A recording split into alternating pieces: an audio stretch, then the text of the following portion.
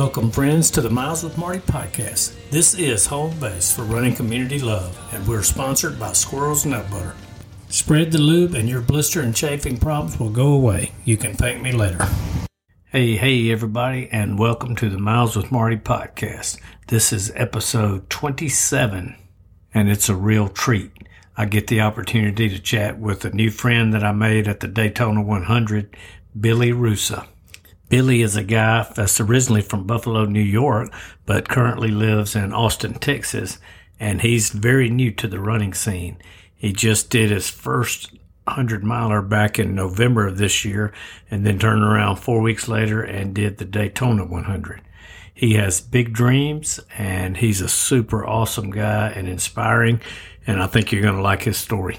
Before I jump into his story, I'm going to go ahead and share a little bit of my Daytona recap. I have had every intention of doing a full episode with my crew just to kind of get their perspective on how the race went and along with my input, but we just can't get together on time. And so I'm just going to have to do it and maybe get them at a later date because as old as I am, I'm going to forget about my part before long. I'm usually very wordy, so I'm going to try to keep this brief.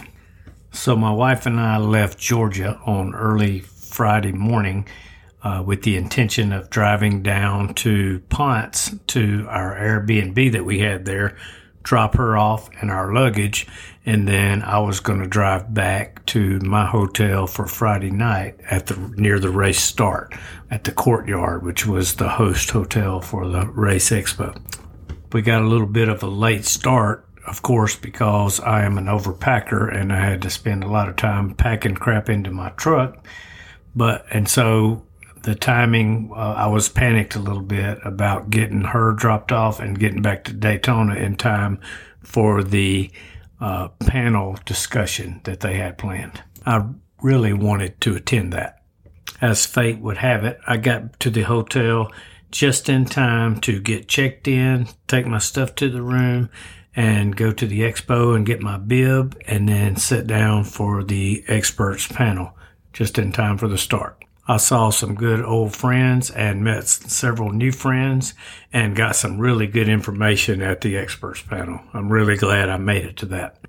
My crew chief, Mike Martinez, ended up coming over after the expert panel was over and went to dinner with me at Carrabba's for my routine chicken parm that I like to do before big race. After dinner and before Mike left that night, he made me promise that I would not carry my luggage down from my room the next morning before the race. I think he had heard that in the experts panel. We set a time to meet at around 5 o'clock the next morning. He said they would come to my room. Well, I hate to put Mike's business all out in the street like this, but I think the Carrabba's didn't sit too well with him because he had some GI issues the next morning. And I think they had to stop a couple times on the way over to the hotel, making them a little late. Of course, with me being a nervous wreck, because this was my first 100-miler, and I tend to show up at the starting line an hour early anyway, I started to get nervous about them not showing up on time. So I went ahead and left to carry my luggage myself. It was really no big deal. It might have weighed 15 pounds. Anyway, I get down to my truck and they're just arriving and we're getting everything organized. Make a long story short, we end up getting to the start line about 10 minutes before the start. And looking back on it now, it was probably a good thing because I didn't really have a chance to be nervous too long, just long enough to warm up and then bam, time to start. So I have no complaints about that and definitely hold no hard feelings toward Mike or the crew for getting there at the last minute. I understand what happens. When you gotta go, you gotta go. Being 57 years old, a little nervous, and having had 2 cups of coffee before the start of the race, I paid an ultimate price in those first 7 miles. The first 7 miles actually go north away from Daytona, from Jacksonville Beach, and turn around. And it goes up 3.5 miles and turn around and comes back. And in that 7 miles, I'm pretty sure I peed 9 times. One of the very few positives that came out of the hurricane damage from a couple of weeks before the race was that there were a lot of porta potties parked along the street at houses where construction work was being done to make repairs. So I stopped at practically every other block to pee during that first 7 miles. Eventually, I got back to even with the start line and started heading my way south towards Daytona. I saw my crew the first time right there at about the start line, so it was about the 7-mile mark, and swapped out water bottles and got maybe a gel or something, and didn't see them again till Mickler's Landing, which was mile 16. That little stretch from the start line right there at Jacksonville Beach through Ponte Vedra to Mickler's Landing it's an awesome neighborhood with lots of big houses, and you run right past the golf course where the famous Island Green is in Ponte Vedra. At this point, there were still lots of runners in front of and behind me, so the energy was good all along the way. Plus, you met up with lots of people just kind of walking down the sidewalk in those neighborhoods. When I got to Mickler's Landing, which was about mile 16, I got to meet up with my crew and to pick up my first pacer, which was Chris Twiggs. I also had an Egg McMuffin waiting on me there, so I was able to get in some good calories and swap out my handheld bottle with some full fluids. I can't take the credit for a whole lot of brilliant decisions in my life, but one thing I can take credit for is I had the bright idea that with Chris, who is a professional pacer for the most part, he's paced dozens of races, maybe hundreds of marathons, and he's a Galloway coach, and I run the Galloway method and ultras. And so I just thought it would be a good idea to run with him because he could get me off to a good rhythm and to keep my heart rate down in check so I could be stronger towards the end of the race. And man, that paid off in spades. He kept me at a solid pace for a good 20 miles. I mean, literally every mile was in, 15 seconds of each other until it started getting warmer and we slowed down on purpose to keep the heart rate down. Chris took me all the way to the St. Augustine aid station, which was run by Runners for Recovery. And since they're my people, it was awesome. It was like coming home to get there. They had lots of good food and lots of energy. While I was running with Chris, the crew probably met me like every 5 miles or so. I don't remember exactly how often, but of course they were right on point. They had the drinks ready for me when I asked for it. They swapped out my stuff. They insisted that I take in calories and made offerings from things that I had put on my spreadsheet. And they were just really spot on. The only bad thing from the experience with Chris pacing is Saturday, the day that at the time that he was pacing me was the drawing for the Hard Rock 100 race. Now, Chris is a 16-time finisher of Hard Rock, and he's never in those 16 years missed being pulled as a runner in the race.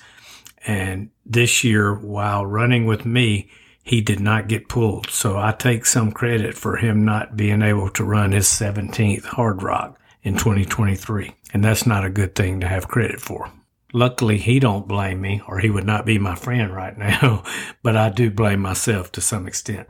I picked up my good friend and crew member Jackie Jobs as a pacer at mile 35 or 36 right there at the St. Augustine aid station, and she took me through the city of St. Augustine. And part of it was painful. I got some calf cramps right in the first mile or so that she and I ran, and so the first mile or so, maybe first 2 miles with her, she was very patient with me and allowed me to suffer and complain and didn't react. It had gotten to the hot part of the day, about 3 in the afternoon, and I didn't really have much of an appetite. And I credit Jackie with helping me to get to a spot to where I was able to get something down and to get my appetite back. And the cure was ice cream. We kept passing these ice cream shops, and I don't know if it was her idea or mine, but one of us said, some ice cream sure does sound good. And next thing you know, she called the crew, and they had stopped and gotten me a scoop of chocolate and a scoop of vanilla ice cream, and it was spectacular. I ate every bit of it. Before that ice cream, my running had slowed down significantly, but but very quickly after we ate that ice cream, I was able to get back to running at a decent pace. I picked up pacer number 3, Josh Fraser, right on the southern outskirts of St. Augustine at that aid station on the outside, the south side of St. Augustine. And we ran about 10 miles together, I want to say. And that was a good experience. I didn't know Josh at all before that. And so we got to know each other, told some stories, and I really enjoyed that. It went by really fast. I want to say that was about mile 42 to 52 or something like that. And right around mile 52 is when we met up with my good friend, Tina Wolf. Now, we had planned on Tina being a pacer with me for several months, but not until with about maybe a month left before the race did she find out that she was going to be the main pacer and would be needed to do a whole lot more miles than we had at first thought. I want to say her longest training run before going into this was 13 or 15 miles, something like that. So mile 52 or 50, wherever it was that I picked up with Tina, is somewhere just on the north side of Marineland.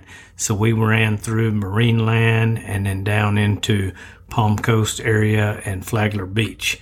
Now, we had a plan with my coach, Dawn Lisenby, that she was going to pick me up at somewhere in Flagler Beach. She lives in that area, and she had a certain mile marker that she had mentioned. And looking back, I think Dawn was using the mile markers from last year's race, which she ran, and it was different from this year's race because the new race director, Bob Becker, had changed it a little bit. So our mile markers where we had planned on connecting was 2 or 3 miles off. We originally met up at the Publix parking lot right there in the Palm Coast area near Palm Coast Villas, but she was not ready to jump in running yet. And so there was some confusion there. But Tina, the trooper, she kept on going and without one little bit of complaint. I think in Tina's first shift as pacer, I think she probably did 12 miles or so, maybe 15 before I hooked up with Dawn. And then I ran about 10 miles with Dawn. Yep, and you guessed it. Tina jumped back in with me after Dawn finished up and ran pretty much the rest of the race except for the last 4 miles. I think Tina ended up with right at 50 miles for the race in pacing, which is freaking amazing for more than one reason. I mean, Tina never complained. She never asked the crew for anything. I'm sure she ate stuff, but I never noticed her need anybody to do anything for her. So she pretty much took care of herself and never complained one time about anything and would always go as fast or as slow as I wanted to go. I mean, she was like the perfect pacer, but she never even would think about letting me quit. Which I never said I wanted to quit, but she never would let me entertain any thoughts of slowing down or sitting down or things like that. So huge props go to Tina. She is an awesome friend and a great crew and pacer. Just to go back to my time that I was running with Coach Dawn, that at the time that she picked me up, I was doing intervals, I want to say 45-second run, a 30-second walk, or maybe vice versa. We kind of flip-flopped on those depending on what my heart rate was at. But when Dawn picked me up, she said, well, I'm just going to set the intervals and you just follow along and we'll see what happens. So I had just changed and put on some new socks and shoes before I started with Dawn. So I had some fresh energy and we started running longer intervals than I had run pretty much all day. And for that 10 miles, we made some really good time, and it picked my energy and my adrenaline level up big time. I found out later that she upped the intervals to a 1-minute run and 30-second walk for that 10 miles. During this time, we got to go through the Badwater aid station at Gamble Rogers Park, and Chris Kosman and Bernadette Dubois and some others were there. They had some really good stuff, bacon and stuff like that, grilled cheese, and just the energy and the hugs there was awesome. And then I want to say 8 or 10 miles later, we get to about mile 85, 86 and Lulu's aid station. And I came across my good friend J.D. McGee and Mark Kudak there. And it was just a great energy at that aid station. And that was about the last aid station that I was at where I was feeling really good, because just a few miles after that, my feet started hurting really bad. I spent a lot of time this year, in 2022, doing running on pavement to prepare for Daytona, but nothing prepared me for the amount of steps that I took on pavement on that hard. Sidewalk pavement is even worse than the pavement that's on a street. And part of the rules were that is if there's a sidewalk, you're supposed to be running on it. So it was really tough. And right there with about a half marathon to go, 13 miles to go, something like that, I started really feeling it on the bottom of my feet, especially my left foot. And at some points, I thought that I may have a stress fracture. That's just kind of something that I always seem to think when I have pain. Eventually, somewhere around mile 90 or 92, something like that, the pain got so bad that I stopped running and just started mostly walking. And that went on for a good hour, maybe an hour and a half. So I would say 2 or 3 miles. I remember needing to use the bathroom at some point during this, and I was in the porta potty alone with my thinking, and I had this thought, it really hurts like hell to walk. So why not go ahead and run and see how that feels? And I found out that it didn't really hurt any worse to run than it did to walk. So we started back doing some running intervals at that point. Somewhere right around mile 94, 95, we ended up randomly running into my buddy Jason Harnum out on the course.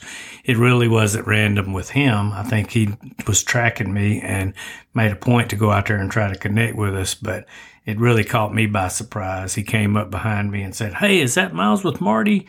And I thought it was some homeless person back there behind me, and I turned around and it was Jason, and it just really lifted my spirits. I stopped and took a picture with him and talked to him for a minute or two, and then he jumped in his van and ran ahead to the finish line and ended up meeting us at the finish line, and that was super cool. So somewhere with about, I want to say 3 or 4 miles to go, Dawn comes back and catches up with us, and she jumps in and takes Tina's place for the last 3 or 4 miles. By then, it's Sunday morning, and it's probably around 10 a.m., so the sun has come back up, and it's gotten warm again. But, I've got the finish line in my sight, and I'm back to doing some decent run intervals. Not going real fast at all, but at least I am moving forward at a decent clip, better than I was at some slower points in the race, for sure. I can honestly say with the foot pain that I had, and I was nervous that something was just going to collapse and I was not going to be able to put any weight on it. So I didn't really know or didn't feel confident that I was going to finish the race till I actually rounded that curve and could see the lighthouse in view. And that was like with maybe a quarter of a mile, maybe a half a mile to go at best. And then I tell you what, my crew met me with about a quarter mile to go, and we all ran in together, and we come around this corner, and, I'm going to get a little emotional talking about it because this means so much to me. But we come around the corner, and there's Jason on his scooter, and he's leading the way, and then my wife is standing there, and she, I'll go up and hug her, and she joins us and runs, and it's just so important to me that she got to kind of run in with us, because even though she wasn't a part of the crew, she was my crew in every freaking training, run, and thing that I did all year in building up to that race.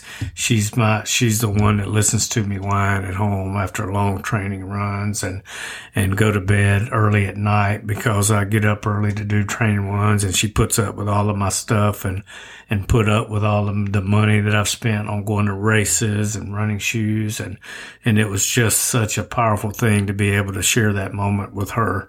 Right before I ran across that finish line. And if you saw me, you could tell that I was sobbing when I hugged her, there, because it was a special moment. But anyway, we all ran together through that finish line, and, it was the most, other than, the birth of my children and some of the other, precious moments in my life, it was one of the most special moments that I've ever experienced to complete 100-miler, and not to toot my own horn, although I worked my butt off to get to that point. But to complete something like that is truly a team effort. And And it's hard, man. It's really hard. And to get it done, I really felt fulfilled and happy at that exact moment. I didn't know if I would ever do another 100-miler again because I had experienced a good bit of pain. But within 24 hours or so, I knew, oh, hell yes, I'm going to do another one. Probably 10 more of them at least. I love this shit. I love the training, the preparation for it. I love the community, the aid stations, the volunteers, the crew, the camaraderie that you have between the runners. I mean, it's just a freaking awesome experience all the way through. Every single detail, I wouldn't trade it for anything. And I love it. I found my home. I want to give a big shout out to my crew, starting with the crew chief, Mike Martinez. Just an awesome guy, great energy, fantastic megaphone speaker, and just an all-around good guy, and really knows how to bring the energy not only to his runner, but to every other freaking runner in the race too. Then I had Jackie Jobs and Michelle Marie. They are just two awesome ladies. They both just went above and beyond anything I could have expected. I mean, Jackie, she wouldn't take no for an answer when I didn't really want to take any calories in. And she said she would hand me a Coke and I would act like I took a sip of it. And she would say, I can tell you didn't drink any of that. You just put it up to your lips. And she really was tough on me when she needed to be. And I so appreciate that. I mean, between her and Michelle, they rubbed and slathered stuff on my feet and applied lube in between my toes and stuff like that and helped change my shoes and socks. I mean, they just went above and beyond, and I love those people and would do anything for them. They're just special people. My pacers, Chris, who set the tone at the beginning with just a solid, even rhythm, and I don't think I could have finished that race if it wouldn't have held me back and kept me at a solid, easy pace for those, in those early miles.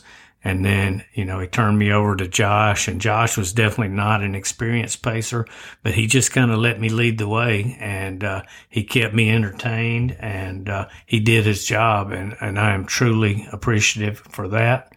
And then Tina, the beast, jumped in, and she knocked out, 15 miles or so, and then for Dawn, and then Dawn jumped in, and she helped me to get my confidence to go faster. And then she helped me to finish up strong. And, and Tina, 50 miles of a 100-miler pacing. What can you say? It was just freaking incredible.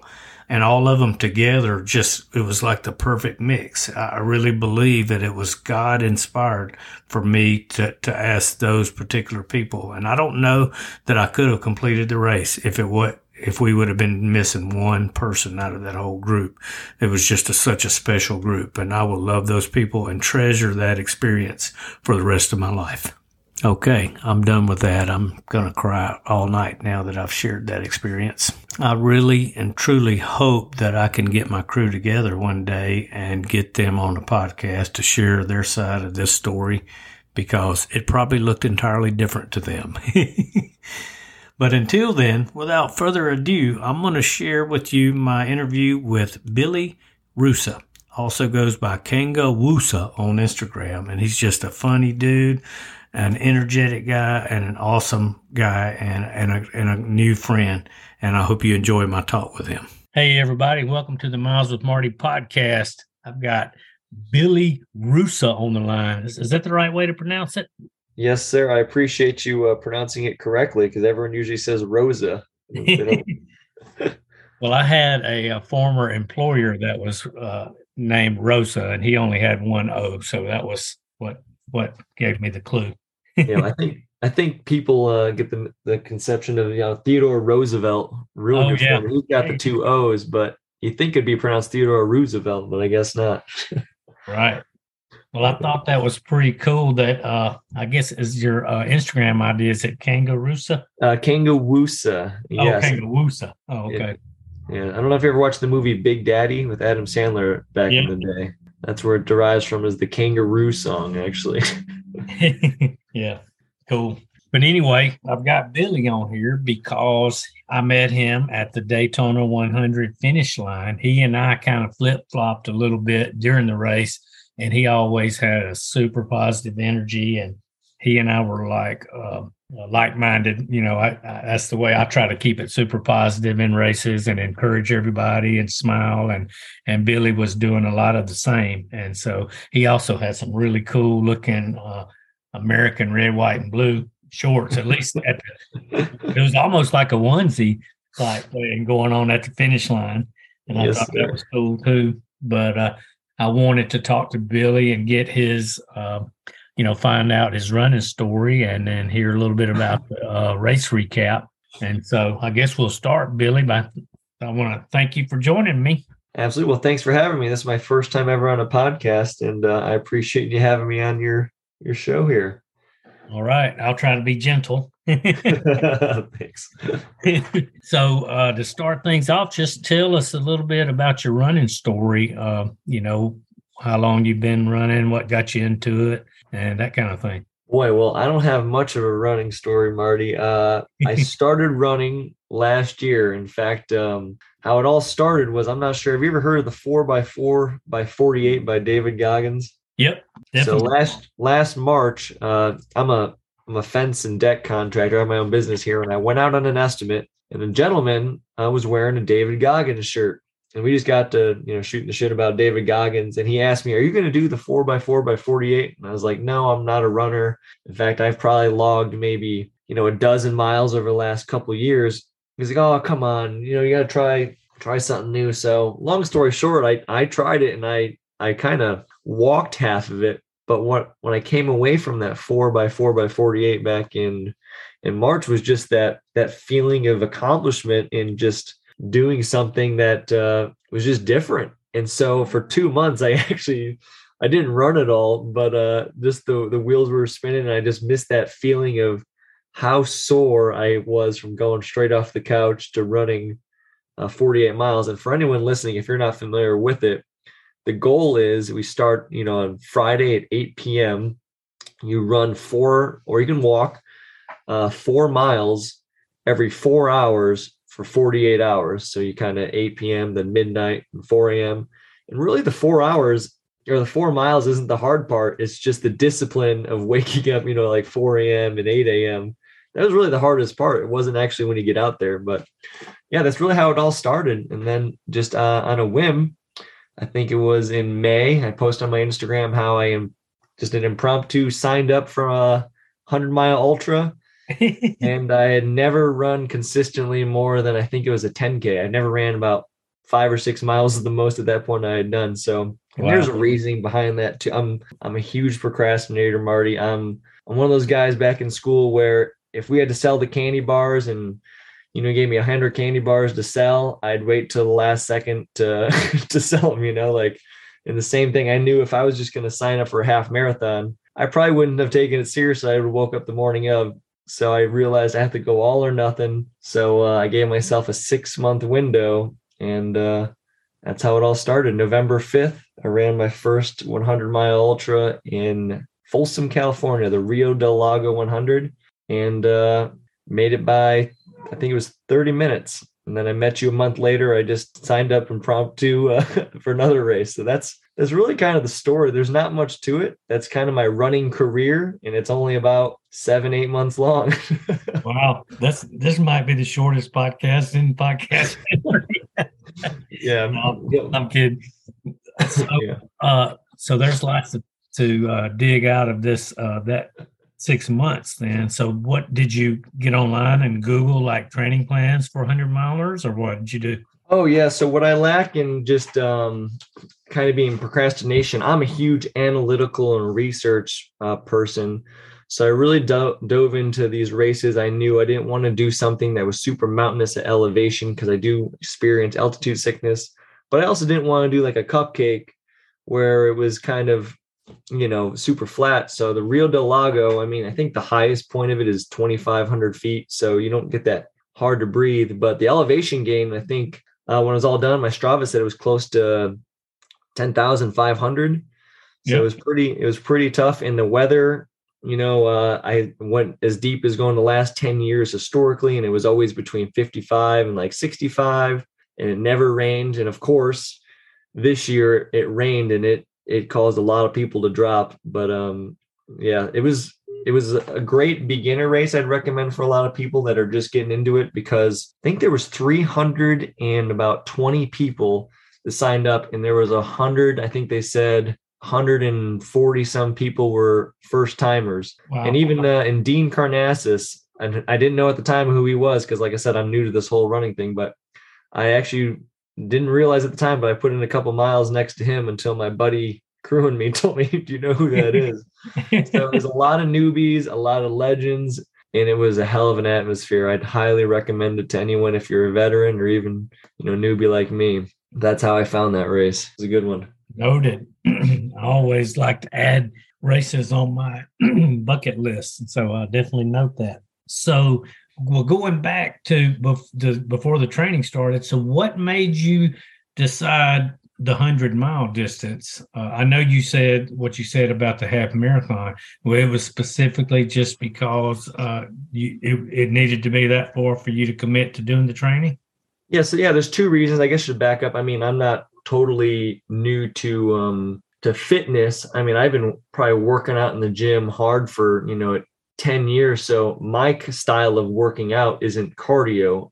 It's lifting heavy weights. So ever since I got done, wrestling in high school and college, I kind of was scarred for life from cardio, from all the jumping rope and hot showers with the trash bag on and running laps just to lose weight. So I really had no intention of ever doing cardio again. So then I went, naturally to the gym to lift weights. And so why I felt like getting into running is because, kind of David Goggins, and there's this mantra of being comfortable with the uncomfortable.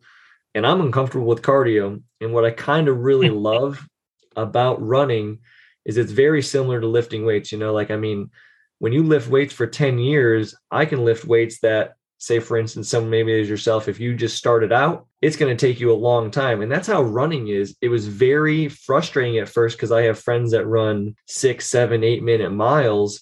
And I'm like, okay, well, I'll do a year of running and hopefully I can be there. But it's the same as working out. I mean, you can't just, go out and do 10 push-ups and expect next week to bench 400 pounds. It's the same thing. You got to put the time in.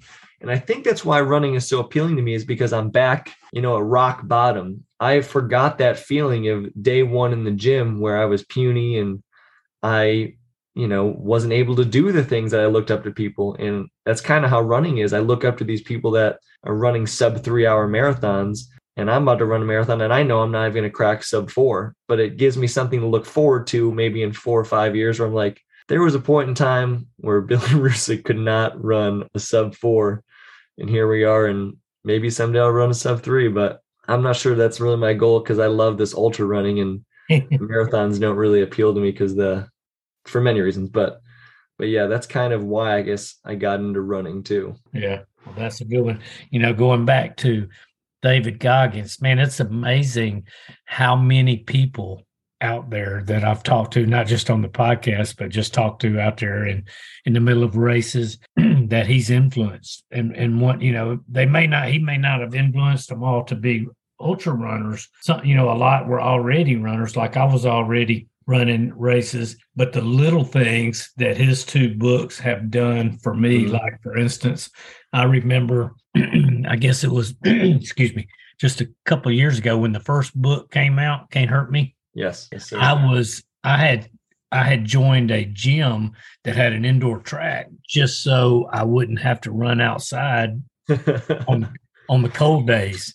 And so I'm running around that dang track, and it was a 1/12 of a mile loop, so 12 laps to make a mile. So it was boring as hell. But anyway, I'm running around that track and listening to his audiobook. And, I hear that thing about, you got to do the things that make you uncomfortable if you want to ever improve, basically what you just said. And so I said, I'm in here, so I dropped out of that gym and started doing those runs outside in the cold, basically, and instead, and that track is perfectly flat, no hills at all. And so and I've got a perfectly good place here that I can leave out of my driveway and go and run around this college. And, it's a safe area where you don't have to worry about getting run over. And, but there's lots of hills and it's very cold and, on some days, but it has made me so much more of a better runner mentally and physically, because I made that little jump, and there, I could sit here and probably name 5 more things that his book has influenced me, to make different decisions like that. And not really just in the physical part, but even in my work life, I was, because I just finished his newest book, and I was sitting at my desk at work the other day, and I looked over at this. It was like a little bit of a mess that somebody had left in my office. And I had looked over at it 2 or 3 times that week, and I was waiting on somebody to clean it up. You know what I mean? But yeah, one thing that he talks about is, why not do it right now? If something needs to be done, go ahead and do it right now. Don't think about it, And so anyway, I could talk a long time about that. He's a super inspiring guy. A lot of people make fun of him, and I think part of that is because they're jealous.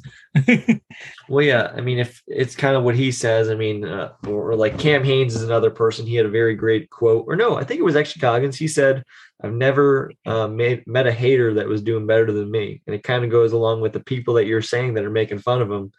They're probably the people we're talking about that might be sitting on the couch or maybe not too happy with things that are going on in their life and afraid to take action. But I think everyone that is kind of getting after it has a sense of respect for what he's been able to do. And you kind of just realize, man, I mean, this dude's got his shit together, it's very inspiring for sure. Yeah, definitely. And I love listening to the races part of the because I want to do every single one of those races. Same. Yeah. For sure. I'm right there with you. He's the one that's inspired me to try and do Badwater 135. Ever since I listened to that, it's been my number 1 race goal. There's nothing else I want to do but that one, hopefully sometime in the future. Well, I will tell you this because I got this straight from Bob Becker, who is the race director at Keys and Daytona, and he's done Badwater a bunch of times, that even though the race Daytona, the Keys and Miami advertise as Badwater qualifiers, mm-hmm. Badwater don't specifically require you to run one of those races because it's not a real lottery. They do get kind of preferential treatment because it lets them know that you can run a tough race that's in the heat and on pavement and that kind of stuff. But yeah, like I said before, I'm a very analytical, big research guy. So I've actually, to go a step further, I know that it's not a lottery like you said, but it's a very thorough interview process in which they only accept 105 people every year. And I think 70 of those are newcomers. So kind of it's trying to fortify the best resume you can put together. Whereas, if I run a bunch of Daytona 100s, it's probably not going to look as compelling as this Coastal Georgia Greenway 155 or the Miami 120, 125. Or it's kind of, they want to make sure, you're ready for it because it's the toughest race on earth. So, but I understand. Yeah, it's not a requirement, but if you're pretty serious about it, and I mean, you'd be crazy not to try out some of those races on that list just to get a dose of it. Because if you can't handle those, I have a hard time believing the Badwater 135 is going to be any easier. I mean, yeah. So did you see how Bob's race went there this year? I did not know. I didn't even know so I didn't know who Bob was until I had the privilege of meeting him at the end of the race. Like I said, I'm new to this ultra running stuff. So all these names I've been learning over the last 8 months, I'm kind of eating up, and he's a new one. He's a legend I've learned too in the But yeah, you can. I think it was episode 7 on my podcast that I interviewed Bob about his Badwater experience this year. So go back and listen to that. But for sure, I will. But also you can search it on like YouTube, Bob Becker Badwater 2022. And I'll just give you a quick clip if nobody's told you. So at mile 90, I think it was, his back started having spasms. So he had to bend over like 90 degrees from the hip for the rest of the race. So he had to go like 40 miles, 40 plus miles, bent over at the hip. Wow. And still made the cutoff.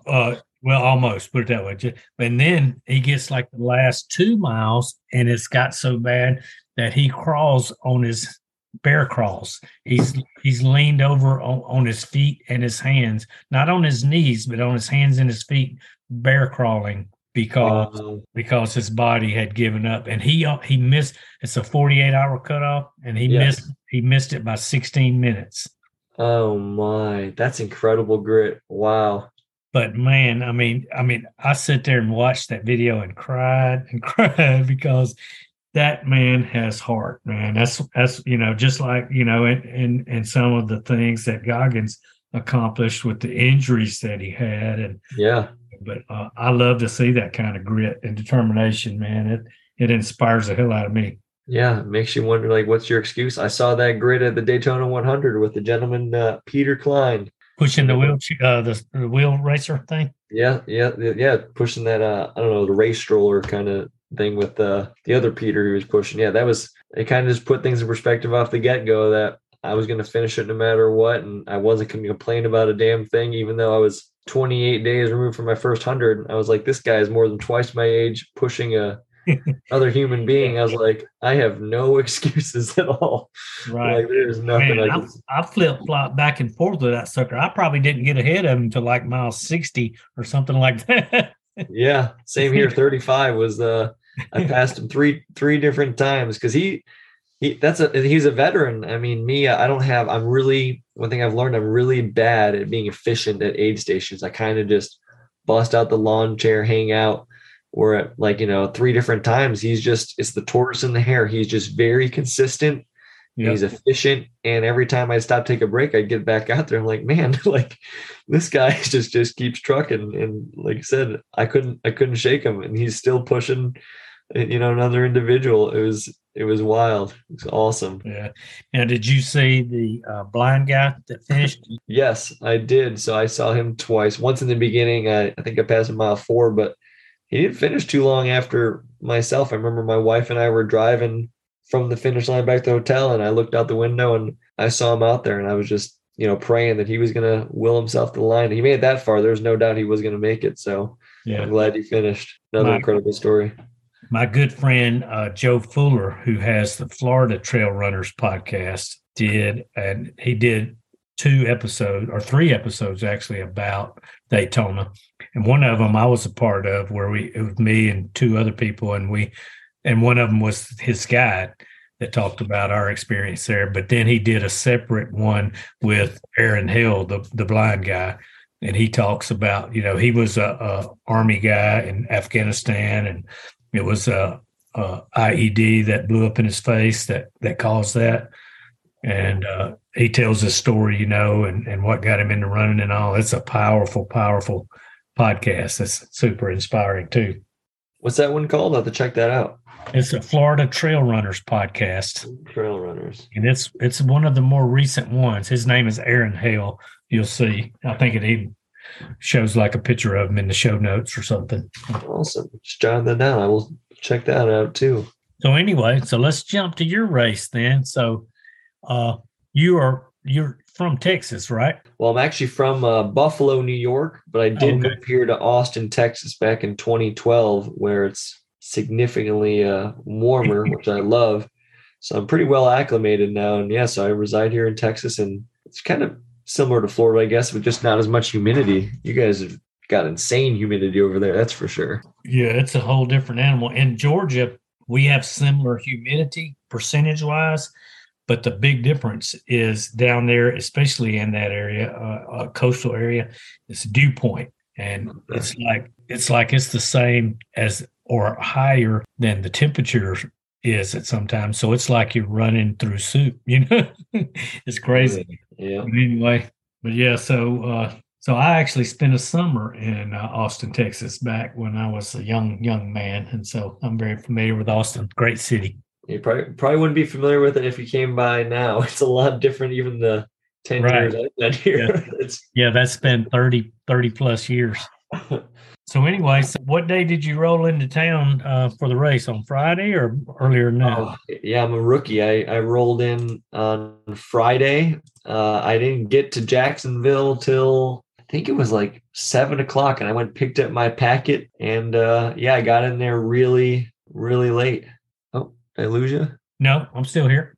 Oh shoot, yeah, I got in there really late, which was part of my problem because my wife and I left from Austin to Orlando. We think we got on that flight like 5:30, so I think we got 4 hours of sleep. And the thing I've read about ultras is the most important night to get sleep isn't the night before, it's 2 nights before, because everyone always gets the pre-race jitters. You're not going to get much sleep anyway, and so I was just dog tired come race day because I didn't think about it twice. I was like, oh yeah, we'll get to Florida, real early. I get to relax. But yeah, I think we got 4 hours sleep because we were at the airport at 3 a.m. So I remember we strolled into registration, and I had just woken up from a nap in the car. And yeah, the guys kind of looked at me and looked at my wife because I was in a tank top, and they're like, oh, what's going on with you? And I was like, oh, I'm here to pick up my my bib. And they're asking, are you running the 50? And mind you, I'm like 210 pounds, and I look like I'm not a runner. So I was like, no, the 100. I'm like, oh, are you pacing? And I was like, nope. And they looked at my wife thinking she was the runner. And it was just kind of a funny, awkward moment because when we left there, my wife was like, I kind of got the vibe they didn't think you were going to run because you just kind of came out of the gym and were just for shits and giggles going to try this thing out. And it was kind of funny, but yeah, I was exhausted come that morning. But like I said, when I came across Peter at mile 8 pushing, I was like, I don't care how tired I am because this guy, like I said, is inspiring. So that's how my whole day started, and I kind of just getting really in my head, and that's how these ultras are, man. It's not really so much physical as it's mental. I just started before I came across Peter, just making excuses. Why am I doing this? I've gotten 8 hours of sleep between the last 2 nights. I just ran my first 128 days ago, and I was just kind of in a bad, just a bad attitude. But it all kind of changed as soon as I came across him. So that's kind of how my race started. Oh, and then also it really helped too coming across you. It wasn't so much you as it was your buddy Mike, the sober sombrero with the with the megaphone. He was cracking me up. It was awesome. His energy, he was bringing it. Yeah, he's my crew chief, and that was why he was it. He definitely brings the energy. Yeah, I realized I made the mistake because I was laughing at you, and then at that point he asked me what my name was, and I didn't realize it was a huge mistake telling him my name because, as we all know, the rest of the day he was laying into me, but it was awesome. It was great. Yeah. So, what happened to me was in the first, that first little section where you have it's like a 3.5 miles out and back, you end up back at the start line at 7 miles, something like that. So I had 2 cups of coffee that morning. For some reason, I don't know if it was just nerves or what, but I peed 9 times in that 7 miles. Oh, I wasn't far behind you. I didn't pee that much. But my problem was I'm not a big coffee drinker, but I only drink coffee on those kind of race days to try and get a bowel movement, and nothing. I don't know if it was lack of sleep. Nothing happened, but I forgot to mention mile 7 on the way back. I don't know if you remember those, the public beach restrooms there. As on your way back, they're on the left. On the way out, it was on the right. I remember I had to stop in there. And gosh, that was a story in itself. I mean, those, like, I was in there so long, Marty, the motion lights shut off, I think about 5 times. So I had to I took my hat off, waving my hand around, trying to, because it was just like pitch dark in there. So it was a interesting start to the race. Because yeah, as if anyone listening to your podcast knows, like, it's just, you dread not having that bowel movement before a race because it's coming. Right. That's what happened to me out there at mile 7. Luckily, there was a restroom around because that's also a nightmare in itself when you don't have one. But it was convenient too along the race. I mean, I know it sounds like you were having to pee a lot, but thank God there was a lot of construction going on at those homes where they had a porta john. It wasn't strategically placed there, but it was just like every quarter mile there was construction going on. So we were kind of just, I don't know about you, but just bunny hopping from porta potty to porta potty to go to the bathroom. Right. Yeah, that was a plus. That was one of the pluses from the hurricane that had just come through, because a lot of That's people right. were having repairs done. And I Makes guess, sense. in my area, they don't, when they're doing like remodeling to houses, they don't stick a porta potty. The homeowner just lets them use their bathroom. But I guess the neighborhoods were so nice along the beach that they're not going to have no blue collar guys using their personal bathroom. So they stick Oh, them. for sure. And I'm sure since 2020 things have changed with, COVID and all that. I mean, people aren't Yeah, as, willing to have definitely people, strangers, their home. I strangers. understand. So, yes, sir. Yeah. But no, thankfully those porter johns were all everywhere because there were sometimes lines outside of them at some of the miles. I remember Right. it definitely got used. Yeah, that's some of the thing. One of the things that I was nervous about, because I had heard that Bob, the race director, was very serious about, don't get caught going behind a tree or something, or behind a dumpster, or you'll get kicked out of the race. And so Oh wow, I I didn't know was that. worried. I was worried that there were not going to be any porta potty, like that. Yeah. But sometimes I'll tell you, I mean, one thing I have learned though too, especially reading Goggins' books, when you get later in those races, I mean, your bowel movements just creep up on you and you can't control it. And it's not like in a road trip where like, oh, I can hold out for the next 3 exits. It's kind of like Right. 100 yards seems like forever away when you're on, your legs are all dead. Yeah. So I'm just kind of thinking like, you got to go when you got to go, even if it's behind a tree, I guess. I don't know what to tell you. Just don't get caught. Exactly. Yeah. But So going into it, then now you had done your first 100 a month before that, so you learned some things. Did you have like a plan as far as pace wise? Were you trying to hold back, or were you just going by the people around you? I kind of feed off, the energy of people around me, but also, I mean, just kind of, as you say too, like keeping my heart rate under 150 for me. Yours is the 130s is your sweet spot, but I've logged so many miles over the last 6 months that I kind of have an understanding what my pace should be at that point. So it was totally two different races. I mean, you got to realize my Rio del Lago with the elevation, you're on a trail, and when you're trail running at elevation, you're going a lot slower than you are at a race like Daytona where it's on pavement. So it's kind of you have two different mentalities of how you're going to run it. But I was just trying to be comfortable. I knew I had plenty of time, and I just didn't want to wear myself out. Like someone had taught me at my previous race, it's better to bank energy than it is to bank time. And that's what my problem was, I think, at Rio del Lago was I came out hot because 80 of those miles are trail. And so the last 80 is trail. The first 20 is road. And I was running 10-minute miles. And I think I was 20 miles in and it was 4 hours down. Whereas this one, I was like, I'm going to start walk running at I think it was mile 5. So it was just two different mentalities because I knew I wanted to bank energy, not bank time. So that was a big takeaway for me. Yeah.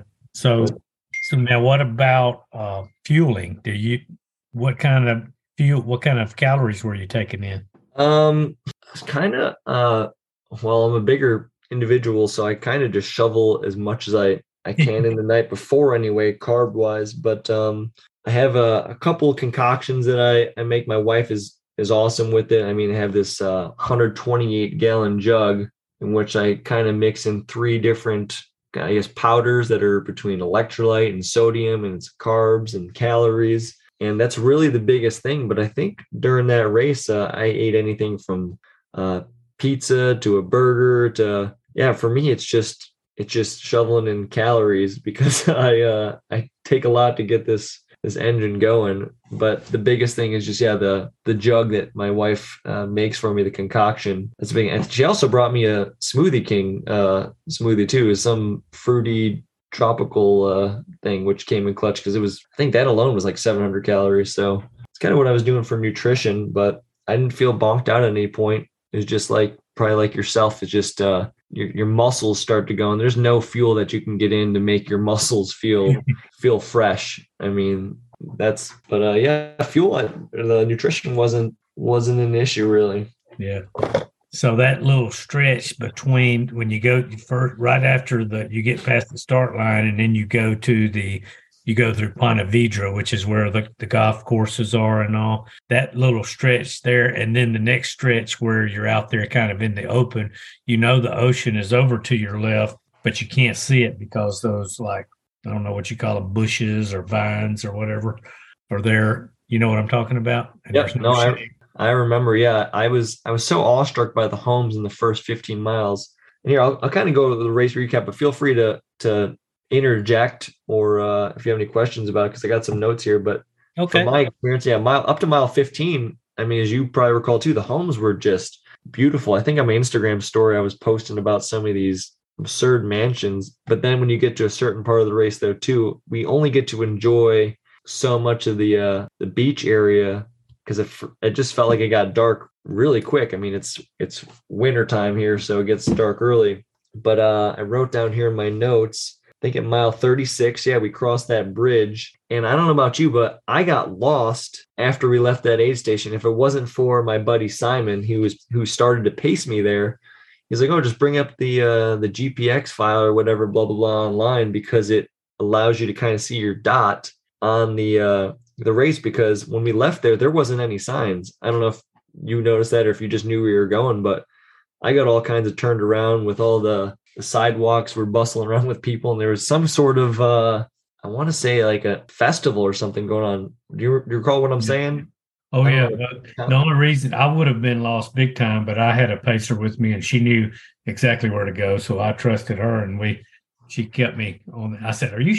Because when we got downtown with all those people on the sidewalk and they weren't getting out of the way, we were just having to kind of go around them. I was thinking, "Are you sure this is the right way?" It was crazy. It felt like I was in a parade almost, because you were zigzagging almost to just get through these people. It was like, well, this dot on the map says we're going the right way. But as soon as we got through that, it was kind of nice again. But there was kind of some sort of Revolutionary War reenactment kind of thing or something along those lines, it looked like, because there was cannons blasting when we were going by. Anyway. Now, did you get caught at the drawbridge at the Bridge Alliance? I didn't get caught. No, I must have. Did the drawbridge come up? Because when I went across it, it was down. So we got caught. We sat there for probably 15 minutes waiting on that sucker to go back down. Oh my! Which I was, there were several people there, and I was kind of glad for the rest. And so, yeah, once that sucker went back down, I felt good. Yeah, that was actually for the second bridge where you kind of get some elevation, because I remember we kind of walked up that. I felt bad because my buddy Simon, so he was the only pacer I had brought with me for the race, and he was all fresh and everything. But I was like, "Hey man, like I gotta walk up this this little hill here," and he understood. But I do have to give a shout out to my buddy Simon, because Simon works for me, and he just got an ultra running because he was kind of more or less drag him around to these things, and he never, kind of like me, intended to run, but he's kind of caught this bug. And leading up to the Daytona 100, the furthest race he ever ran was a 20K, which is about 12 miles. So I told him, I was like, "I know you're getting antsy. It's mile 36, but it's like, I'm really going to need you at nighttime." He's like, "Oh, I'll be fine." I was like, "All right, man." Like I get it. And it was probably, what time would you say it was around then? Maybe 2 or 3-ish for you? Because I remember you were there at the same point I was when we got over that bridge of that aid station, mile 36. It was early afternoon. It was between 2 and 3. Yeah. So yeah, in my mind, I'm like, "Oh, we got another 3 hours before dark. It gets dark around 5, and it's going to be dark from 12, 14 hours. But I got to give Simon credit, because he ran all the way with me from mile 36 to mile 80, which is 44 miles. I think he tapped out around like 4 a.m. And if it wasn't for, he said he could have kept going, but he's kind of he's new to ultra running, so he made the rookie mistake. He was wearing cotton briefs. And his butt was just getting all kinds of. It was like he was like saying it was like a hamburger. It just felt raw. So the friction and everything, as you probably understand, when you start just getting in different parts of your body blistering. Yeah. But if it wasn't for that, he said he could have kept going. So I was very impressed. He went from a 12 mile PR to 44. And we didn't go any less than, aside from, because like I said, we took long breaks, but on my Strava, we didn't do any mile at any point less than 15-minute miles. So he gutted it out, and I'm still very impressed to this day how he's able to do that, because he promised us, like, I need you at nighttime. He's like, oh, don't worry, I'll make it. I'm like, you're going from like a half marathon PR to I don't know how long you're gonna make it, but he did. But I think what messed him up, because I wrote here my notes too, is to go back to how tired I was at mile like 60. I looked over Simon, was like, hey man, like at some point I am for sure gonna have to take a nap tonight. And he's like, yeah, no problem. So I wrote here on mile 77. That's when it finally just caught up with me. And I remember I slept in the vehicle for 45 minutes. And I think that really messed him up, because, that 45 minutes, a lot can happen when you're just sitting around. So I think it gave his body time to shut down, start, evaluating his chafing and his blistering. So he got it out 3 more miles before he had to tap out. But yeah, that's a big part of the race where I was really trying not to nap. But I couldn't help it, man. I had to. Like, it felt great too when I was done. Yeah. When I woke up. So that was right past the Badwater aid station then, right? Correct. Yep. Yes. Yeah. So how we were kind of doing our aids, or our kind of crewing, was it got to a point after like mile 60 where those aid stations, I think they're about 10 miles apart, if I'm not mistaken. Yeah. So I was telling my family and my wife how I kind of would like to stop every 5 miles. If this aid's at 60, I'd love to see you guys at 65 and 70 and 75. So yeah, I remember Badwater was around 71 or 2, and that's when I told them, hey, at 77, I'll meet up with you. And I just couldn't keep my eyes open anymore. It was the best 45-minute nap I've taken, and it was needed. So plus it helped too, because not long after that, how when that sun comes up, it gives you new life. So I think it was a mile 90 I recorded on my Instagram. That sun came up, and it's funny how that sleep deprivation, just for me anyway, goes all the way. Like, you just feel, you're still fatigued, you feel tired, but you're not sleepy tired, That's what it was for me. So yeah, mile 90, the sun came up, and then 94, I was like, oh, we got 6 miles to go. I started feeling a bad blister on my pinky toe.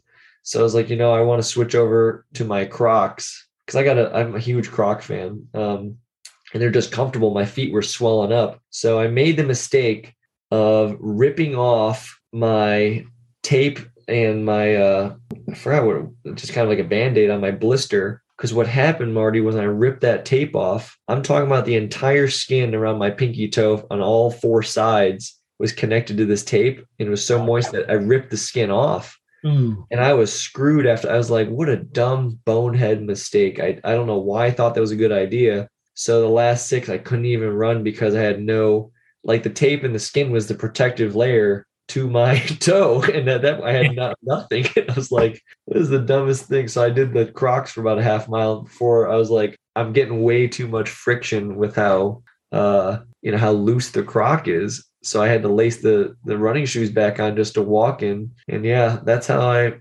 limped across. And the reason, just to give you a backstory, I love if Crocs ever listen to this, please sponsor me. So back in June, leading up to all my running endeavors, I did some training runs. I did a 30K trail run, a 30K, a 60K, and a 100K. My second 30K trail run, and it was which is 18 miles. It was about 2,000 feet of elevation gain. My wife and I drove an hour and a half to go to this race. And I shit you not, Marty, when we got there and we pulled in, I forgot my running shoes. And so my wife was like, well, we got an Airbnb right down the road. We can either go there and just hang out for the night, or we can go back home. I was like, absolutely not. I was like, kind of one of those, what would David Goggins do? And I was like, I'm going to my Crocs. And she's like, there's no way. She's like, you're going to get hurt. And long story short, I made a huge post about it too.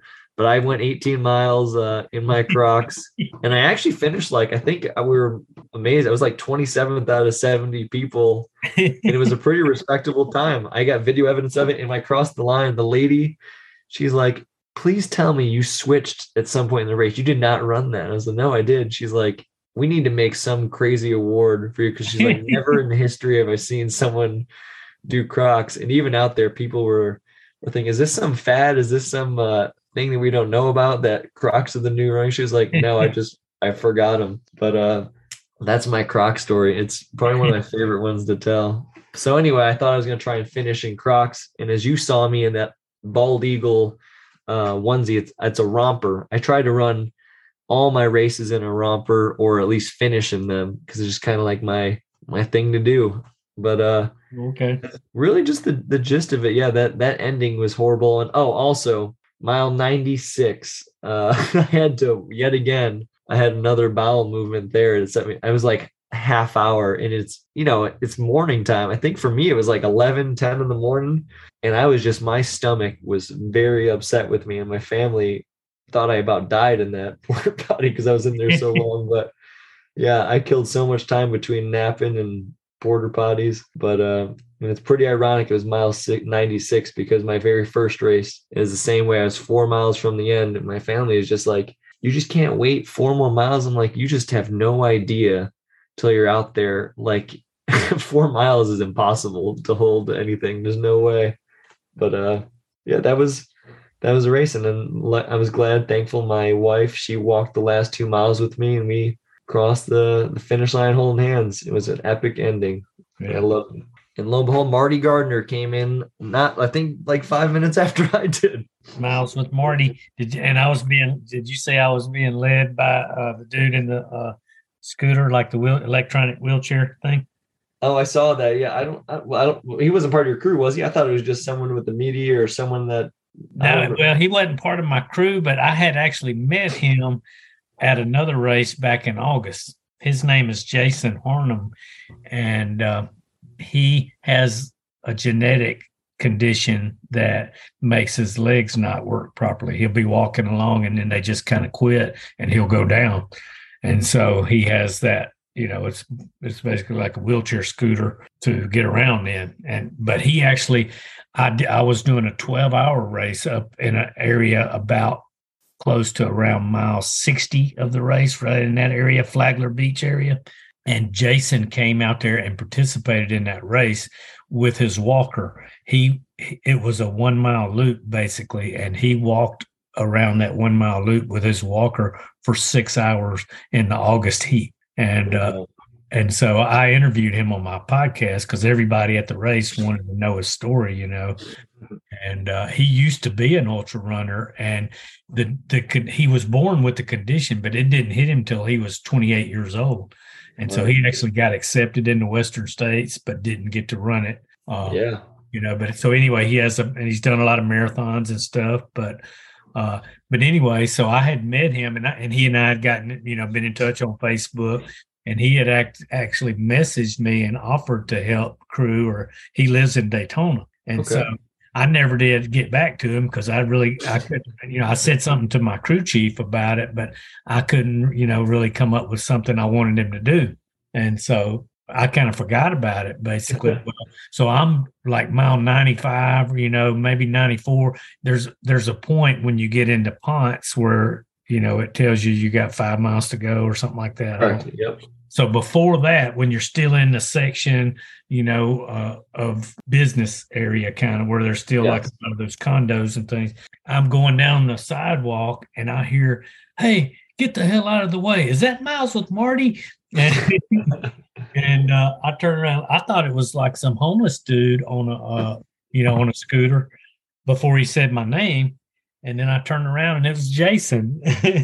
And so it really lifted my spirits because, I was, like you said, I was hurting for certain by that point. And to see somebody that I had no idea that I knew, that I didn't know was going to be there, it just really made my day. And so that is awesome. I stopped and talked to him and took a picture with him. And then he jumped back in his van and jumped ahead of us and went to the finish line. So when he saw us coming, he kind of led the way on his scooter to the finish line. And there's an awesome video that somebody took that shows him leading us all, through the chute. It's pretty cool. That is awesome. Well, it's pretty cool that he showed up still and was able to somehow meet up with you, especially at that juncture I don't know how he was able to know you were there. Yeah, me either. I mean, I know there was tracking, but, every time you crossed a timing mat, people could tell how far you had gone. So I guess he had kind of guesstimated that way. Well, that's a good friend right there. Yeah. Especially.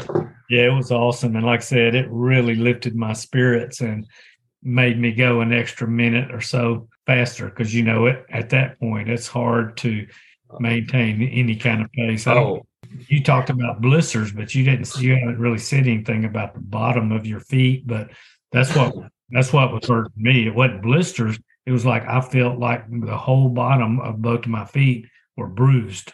oh yeah.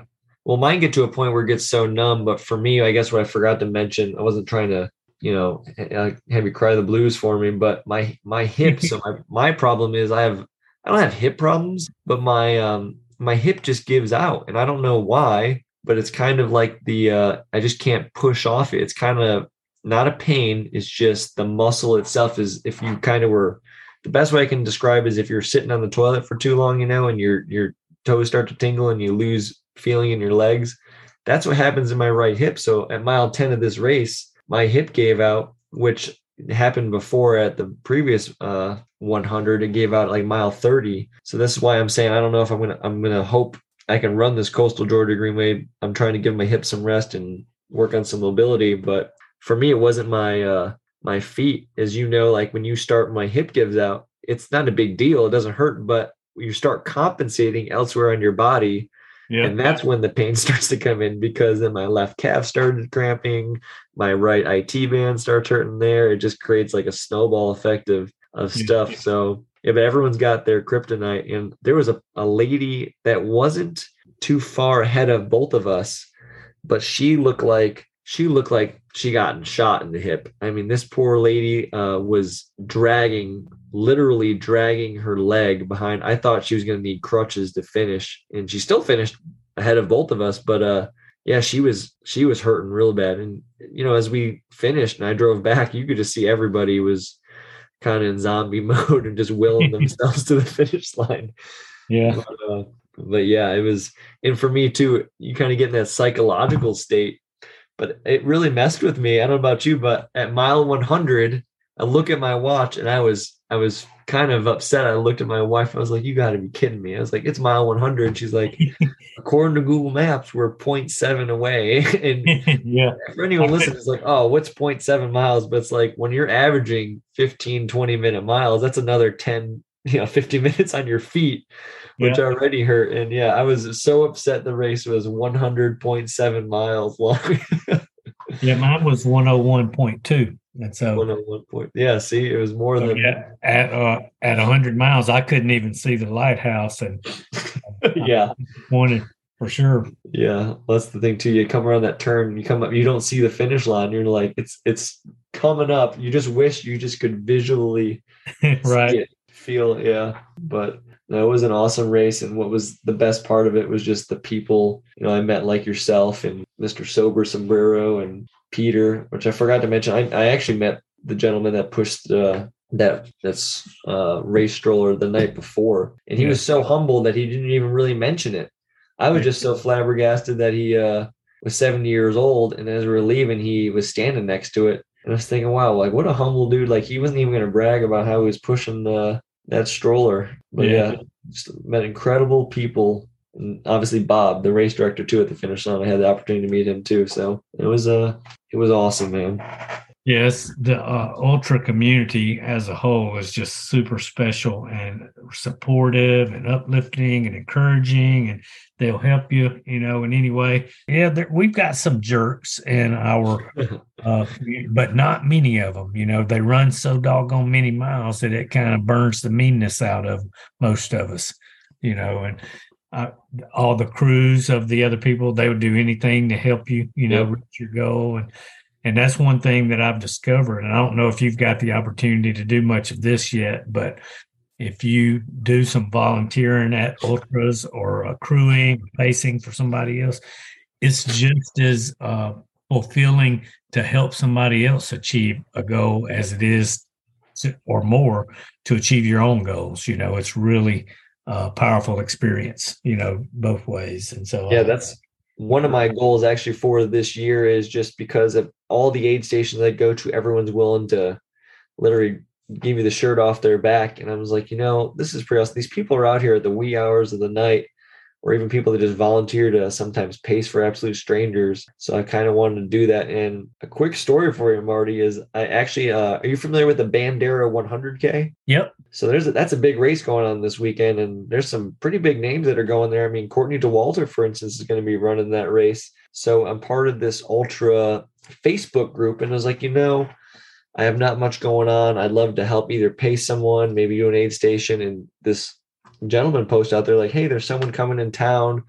They would like if someone could help crew them. I'm like, I'd love to be there for this person, yada, yada. Well, out of respect for this person's name, I don't have permission to say their names. I'm not going to, but right. I got all the deets on it, and it's a pretty big name person. And this guy was like, yeah, I'm hoping to win the race. And I was thinking, man, I don't know what I signed up for. I said I was going to help crew this, but I'm in for a pretty awesome experience. I feel like getting that side of it because I'm just so used to lollygagging at aid stations. I'm very curious how this is going to go. So I'm so serious about it that I don't know the course, but out of respect for this person, I told him I'd be there Friday to go down, which is, a 2-hour drive for me to learn where each aid station is and get a layout of the course. Cause I don't want to be the reason why this individual does not win the race. You know what I'm saying? I hear that. So, that's awesome.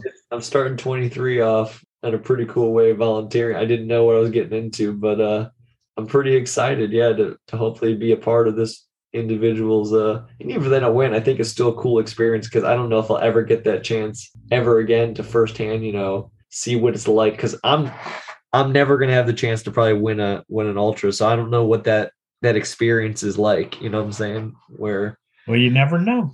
Yeah, you're right. You never know. I mean, You're I'm a pretty competitive guy, but you're either a competitor or a completer, and right now I'm more about the completing it than the competing it. So yeah, I hear you. Yeah, so, well, that's awesome. Yeah, that's a golden ticket race, if I'm not mistaken. So yes, for the West. That's why I think a lot of people you got to still finish it in under 17 hours. The 100K, which my understanding, this person who's trying to win it's going to do it in about 9, so it should be a pretty quick day for me, which I'm excited about in a way. So, but yeah, and there's a lot, like I said, a couple big names there. I'm very excited to see, like, the Courtney DeWalters of the world, and there's a couple other people. It's just cool to witness firsthand, some of these legends in the community, and maybe hopefully get an opportunity to talk to them too. Right. And you'll definitely learn a lot just from seeing how the front of the pack, how they do things in their cruise stops and things like that. Back in February, I ran the Black Canyon 60K out in Arizona, and I'm an ambassador for Squirrel's Nut Butter, and so they do an aid station there at that race. And the day before the 60K, they run the 100K, and it's a Western States qualifier, and first 3 places get golden tickets in the Western States. And so I volunteered the Saturday for the 100K at the Squirrel's Nut Butter aid station. And so I got to see those people come through, and, we were at mile 20 and they were running like 7.5 minute miles for 100K on a technical rocky trail. I mean, it was crazy. Oh yeah. They glide right across in, like you're saying, just coming through those aid stations. I've watched some YouTube videos because I'm very serious about this. And it's kind of like very similar to a NASCAR, pit crew, where it's like, for me, I'm busting out the lawn chair and taking my socks off. For them, there's no lawn chair. It's, I need this, that, and the other thing, and go. Or in some of the cases on the videos, they don't even stop. It's just a transition of handing whatever they wanted off. And I'm just like, the crew person sometimes runs along with them and hands them their stuff as they're emptying their pocket. Exactly. So that's why I'm kind of very nervous, because when I meet on Friday, I'm like, you just tell me if I need to, run and give this to you or what. But yeah, it'll be exciting because it's just a different side of the race that you and I are not familiar with how we run our races, and this is it's exciting to see that side of it. Yeah, I'm a huge fan of the sport, so I love to see that kind of stuff. Yeah, well, I'll try and take some videos, maybe shoot them over to you, or if you're on Instagram, I'm gonna ask this individual if I got permission to post on my stories. But I'm very excited just to learn, because like I said, this is all new to me, and to have this opportunity. I may never have it again. I'm definitely gonna take advantage of it. Oh, so you said your next race is the Georgia Greenway. Is there anything else you got on your radar for 100-miler? Yes, sir. So I have three in terms of fitness goals this year. The Coastal Georgia Greenway in March, and then I submitted for the lottery for the Tahoe Rim Trail, which is July 15th.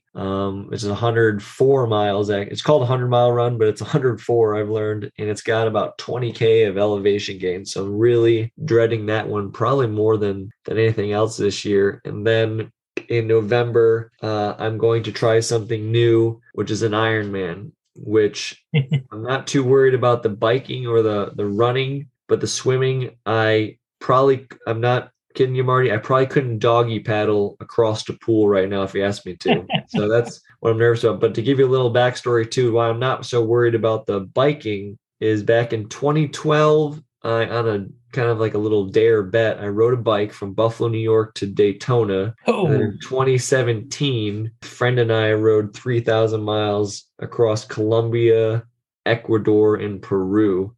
So I've got some biking under my belt, and I'm not worried about the biking and running disciplines, but the swim ought to be interesting. So we'll see. Yeah. Well, I like to see a man that likes to challenge himself. You definitely Goggins inspired. Absolutely, yes. So we will see. The only problem with that all is I've quickly learned it's a very expensive endeavor. Right. So luckily I have a friend who's got a retired bike because I didn't realize those things can go up to like $5,000. Yeah. If you're just getting into the sport, oh man, you're for the skin suits and the goggles and it's not like running where your equipment's, your shoes. But even then, I've learned too in ultra running, it's a pretty expensive task to take on 100 miles because you got your nut butters, you got your running vest, you got your I mean, yeah, it's. And some of the races, I won't name, but I mean, I just signed up for one on New Year's Day, and that sucker was $400, and so they add up. Yeah, which I think, I mean, that's the Rio del Lago. I think was $350, but the one I'm dreading, like Badwater, I think that one's $1,400. That's which I'm hoping for next year, if I'm able, I'm gonna in January of next year submit for it, and if I get magically accepted, I probably won't try any other race for the entire year because that one alone is pretty pricey, and I'm sure it'll be zonked out, but fingers crossed. Just got to make it through this year, one thing at a time. Yeah. Well, I'm doing the East Coast version of Badwater this year. I'm doing the Badwater Cape Fear in North Carolina, the 51 miler in March, and so that'll be exciting. It'll be my first time with the Badwater community, but at this point, I am not interested in running through Death Valley. That's the heat part of that scares the hell out of me. Oh, for sure. Well, I will say, if you're ever interested, Marty, because I was trying to for this year, but I don't know many people. But there's also one other Badwater race. It's called the Badwater Salton Sea. Yeah, I'm not sure if are you familiar with that race? Yeah, I'm very familiar with it.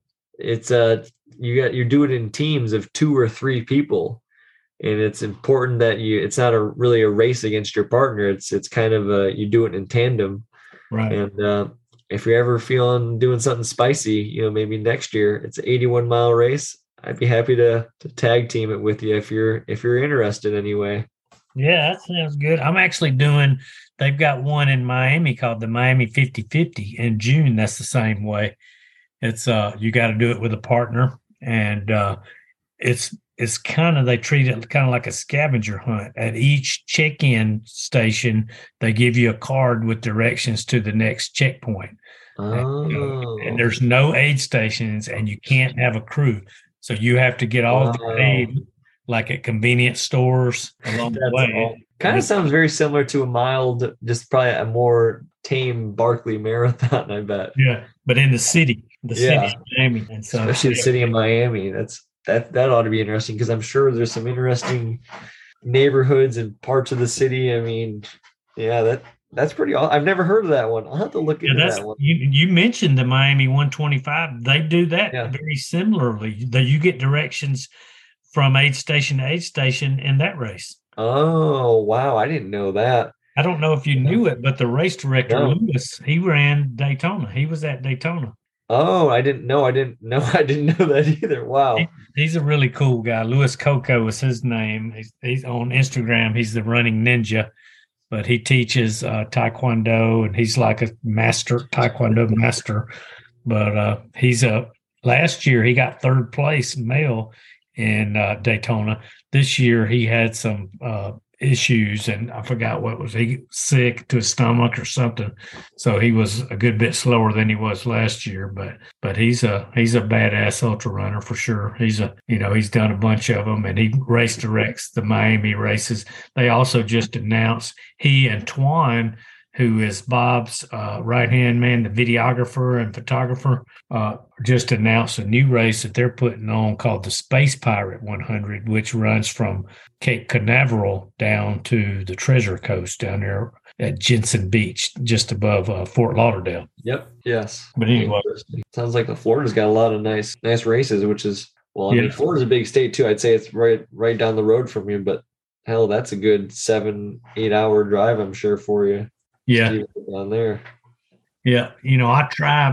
I've tried really hard to keep my podcast national or international, but I've done so many episodes focusing on Florida people and Florida races that I miss out on a lot of the Western audience because of that. But just recently I talked to a lady from Canada who was the female winner of the Triple Crown of 200s.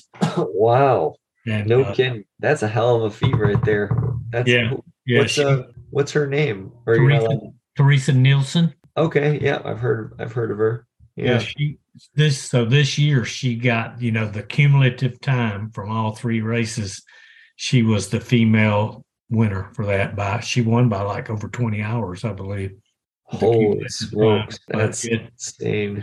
She was a beast, and she and I need to wrap it up, but I'll just tell you, I was asking her, because when she talked about the races that she's done and where she lives and trains, I said, well, do you look at, when you're looking at a race to decide if you want to do it or not, do you look at elevation charts? She said, oh, absolutely. I look at them. I pick the ones that have the most elevation. A lot of people, they pick the ones that have the least elevation, but she looks for the toughest. And so I like that. She certainly found them between, that Bigfoot and forgot what the other one is. Not the Moab. Moab's got some crazy elevation, but Tahoe and the other one, once you start getting out there in the Middle West, it's crazy with that elevation gain. Not only just the gain itself, but the fact that the altitude that they are competing at. Yeah. Yeah, I did. Last 2021 Memorial Day weekend, I did the Bryce Canyon 60K. No kidding. It started at around 7,000 feet. Yeah. I looked up that race. It's up there. Yeah, you're at the start line gasping for air already before you leave. That's high up. And I got there like 2 days before the race, so I didn't have enough time to acclimate. But it really wasn't that bad. I mean, my fingers swole up some, Uh-huh. But and I was definitely, I probably gassed. It was that I couldn't have done the 50 miler that day. 60K was all I had in me. And that's so impressive. But man, it was some serious. It was a lot of elevation gain, but it was also very steep, and I had not really experienced anything that steep before. There was one climb, and it was in the first 5 miles, that you basically had to be hands and knees because you couldn't walk up it. It was crazy. Yeah, that's what I'm really worried about. This one I signed up for, the Tahoe Rim Trail. They give you an elevation profile aid station to aid station, and at mile 9 it's 4,400 feet of elevation gain from start to mile 9. And so I'm thinking probably very similar, where I wonder if I'm going to be crawling because I'm just thinking, like, I don't understand how that's possible to have an elevation gain like that in 9 miles, but we'll find out. I'm honestly more worried about the last 9 miles, because you know how it is when you're so beat up. I'm worried about coming down that and then going up it, truthfully. Yeah. But But we'll see. when you see that, and especially being an analytical type, just like several of the races I did Big Sur Marathon this year in April, and there's a 4 mile stretch there that gains like 1,200 miles or something like that, 2,200 miles, I think it was. It was a significant hill. And so, what I did was, I started out with 1 mile. I would do a treadmill workout where I would do 1 mile with the hill, the elevation set at that slope, basically that grade. And I Yeah. worked my way up to where I was doing like 5, 6, 7 miles at that grade in training for it. And so it wouldn't be so daunting when I got to the race, That's smart. Yeah, that's definitely a good idea. And there's one thing I did learn from Mr. Goggins in his book is I am definitely going to spring for some nice trekking poles, because after reading that, I was like, that sounds like it's life-changing for sure. I'm definitely going to get I some got of those. some. I did a Georgia Jewel, a race up in the Georgia mountains Yeah, last year.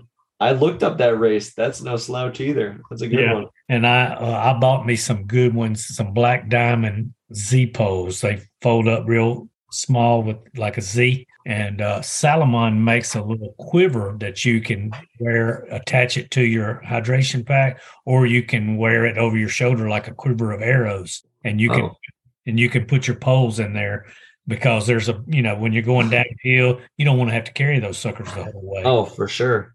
And Yeah, so, if you wouldn't mind when we get off this, if you really recommend them, if you can shoot me a link on Instagram or shoot me a text, I would love to check those out, because I don't have a pair and I don't even know where to begin. But if you like yours, I mean, that's a good enough testimonial for me. will do. Yeah, it's worth, there's the carbon ones are a lot more lightweight, and it's definitely worth the extra money to get the lightweight ones for sure.